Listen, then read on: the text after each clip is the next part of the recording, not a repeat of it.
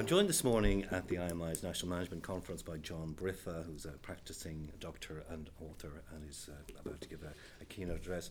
John, what are the key messages that you're going to bring to kind of corporate Ireland here today in terms of the sort of things that we can do to manage stress?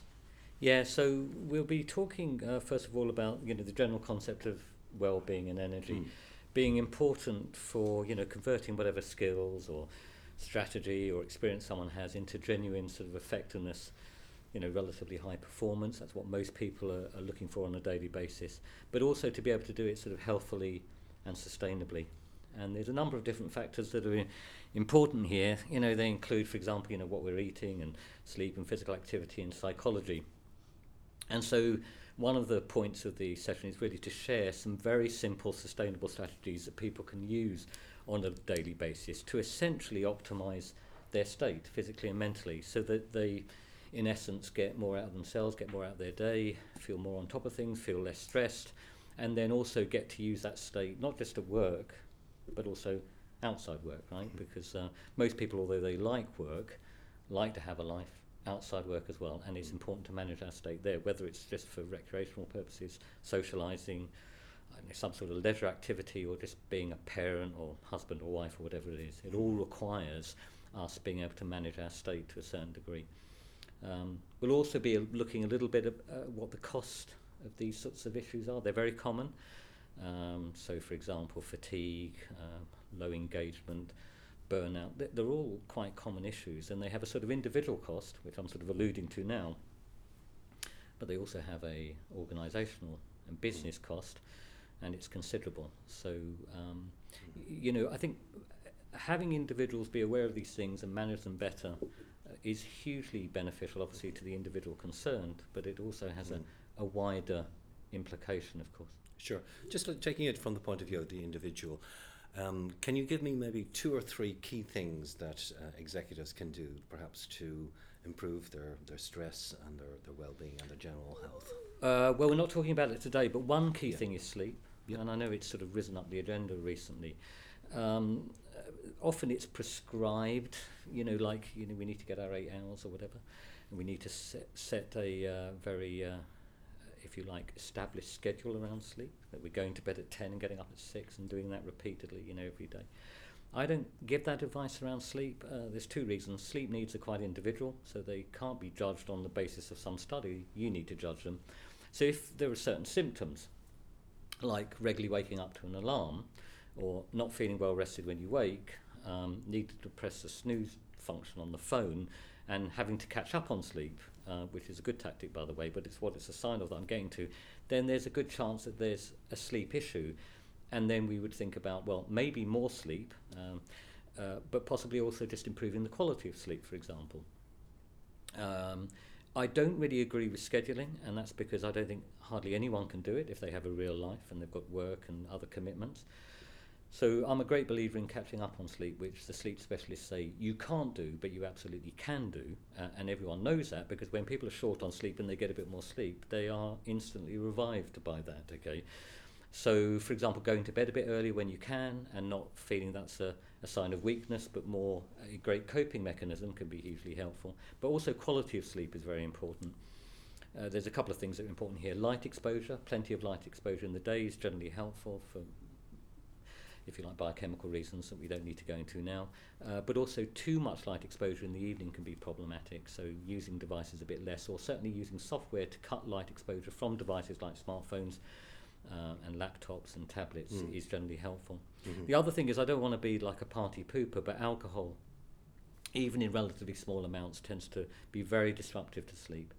And so while I'm a very liberal, I like a drink, the reality is the benefits of alcohol, if you like, the pleasure derived from it, is very often outweighed by the pain that's being endured the next day. So just being mindful of that. I mean, at the weekend it might be all right, but generally during the week it causes more, if you like, harm than good overall.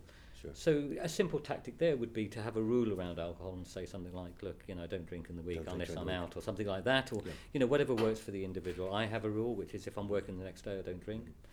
It's very hardcore, but in a way, to be honest, that's what makes it easy, because I don't have to think about it. I'm working today, so I didn't drink last night. Would I have liked to have had a drink last night? Yes, I would. But there's no chance of me having it because I have a rule around it, if that makes sense. Yeah.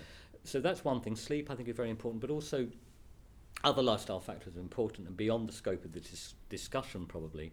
Mm-hmm. But another thing to bear in mind is the way people think. And the reality is that life is infinitely stressful, I think, and it is very unpredictable and very uncontrollable. And it's a lack of control and the unpredictability that is generally causing the stress, which is compounded by our desire to want to control things. Sure. Either situations or, and it quite often happens, other people in our team, other people in the organisation, our partner, our kids. There's a tendency to want to control. The unfortunate thing, of course, is we can't control. And so what often happens is that people actually compound the if you like, the issue by focusing on things that really can't be controlled. Now, you could then argue, well, what can you control? Because that would be the thing to focus on, and there's only really one thing that we can control, and that's ourselves and how we respond to things. I think a lot of people imagine that these two things are inextricably linked. Like, something bad happens, of course I have a bad reaction. But if that is really the case, how is it that two people can have completely different responses to the same thing? A lot of the issues you talked about there, John, come down to sort of personal choice, and individuals really have to, I suppose. That's exactly right. I'm a great believer in that personal choice. And to a degree taking personal responsibility. So the reality is that if someone is feeling stressed, it's not the event or the person or whatever it is that they think that is that's causing it. It is their perspective on it that's causing it. Now, that is not to blame anyone. I do this as much as anyone else. It's not to blame anyone. But if you take that point of view, you're now potentially in control of it. You're not a victim to circumstance or someone else's behaviour. If you accept, well, I have an interpretation or a perspective on this that is causing me to feel stress and have a negative response, then I can do something about that. Whereas what appears to be external to you is, again, uncontrollable. Sure. So just these basic ideas permeating sort of life can be hugely helpful to people, whether at work or outside, because it essentially puts someone much more in control of a situation or their emotions and is much more empowering than going, oh, this bad thing happened. Aside from, I suppose, what individuals can do in terms of taking responsibility, are there things organisations can do to make life a little bit more pleasant for their employees? Yes, I think so. I mean, first of all, and I think most organisations get this, this is quite an important area in the sense that most businesses are a people business, and therefore helping people and facilitating people to, if you like, look after themselves is quite important. So I think a lot of organisations certainly have that mind. It kind of needs to be done right. By being done right, I mean, what do I mean by that? I mean, what I've found generally works with individuals in organisations is whatever support you're providing them and whatever interventions you're offering them, first of all, they need to be sort of presented in a relatively positive light. So if everything's all around stress and burnout, to be perfectly frank, it's a bit of a turn-off for some people. And then also some people will feel stigmatised by engaging with something that's about stress or burnout, because the tacit sort of admission there is, I've got a problem in this area. So sometimes the framing and the positioning of interventions is quite important. But also having something that's quite evidence-based is generally helpful, using some science, because most people in organisations are quite logical and rational, what we might call left-brained, and that's helpful. It's also important that the techniques have been sort of tried and tested and found to be generally beneficial. So a classic example of this is that the theory of sleep scheduling is perfect, isn't it? I mean, it all makes perfect sense. The fact is it doesn't work. And what works better is just understanding that life is a bit variable and I'll catch up on sleep when I can, or optimise the quality of my sleep. Do you see? Now we know that's what really works, not necessarily what an academic is telling us, if that makes sense. The other thing is that the strategies that you're effectively providing to people have to be quite simple, sustainable, easy to do. So a small investment pays off big in terms of how someone feels, for example.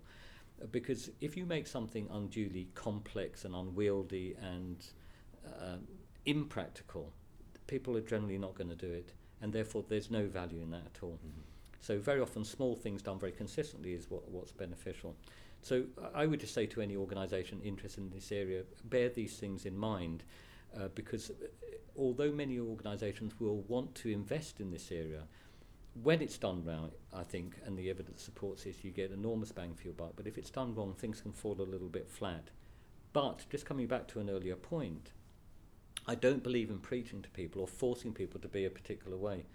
I just, I'm a kind of libertarian at heart, and I just think people should live their lives as they want to, basically.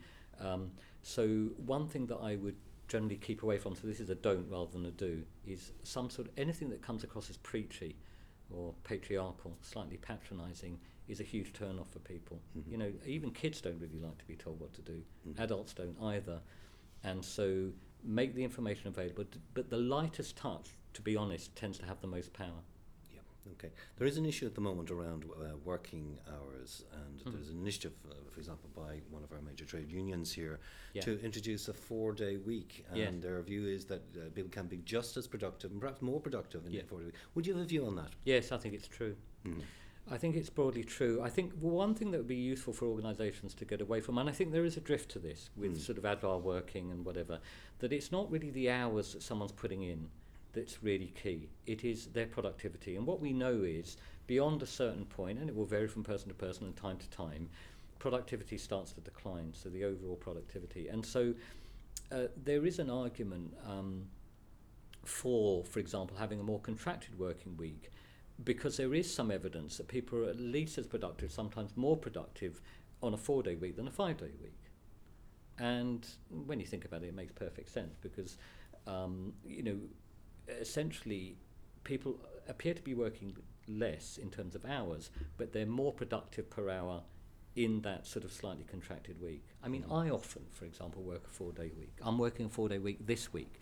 So I've worked on Monday, Tuesday, Wednesday, Thursday, but I won't be working tomorrow. I actually live in Portugal, and so I've packed it in. I've been in Lisbon, Zurich, London and Dublin this week, okay? But it's been over 4 days. I know it sounds like a mad schedule, but I'm going to have 3 days of doing nothing, essentially, after this. Does that make sense? So I'll just be with my family. I won't be working or whatever.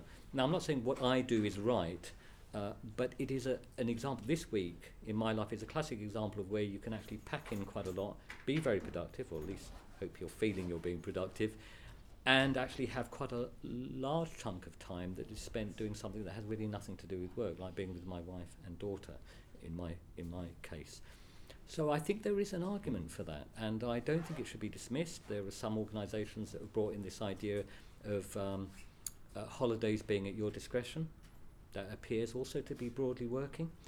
And I think if we relax our definitions of what it really means to be effective at work, and we don't get too hung up on the idea of the number of hours that are being put in and how visible you are in the workplace, and focus more on effectiveness and productivity, I think it will liberate people to work more in a way that suits them, because we're all a bit different, rather than something that's decreed by the organisation.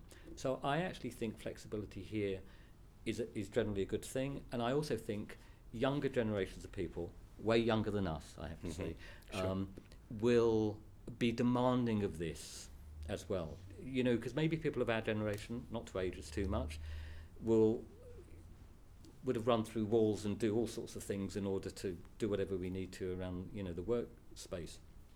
But to be perfectly frank, things are changing, and people are, I think, demanding more flexibility, more recognition of their individuality about how they go about their business. And although this is a little bit uncomfortable maybe for organisations, I think if it is embraced and it's acted on, it is going to be to the betterment of the organisation and the individuals concerned. John, that's been fascinating. Thank you very much. Thank you.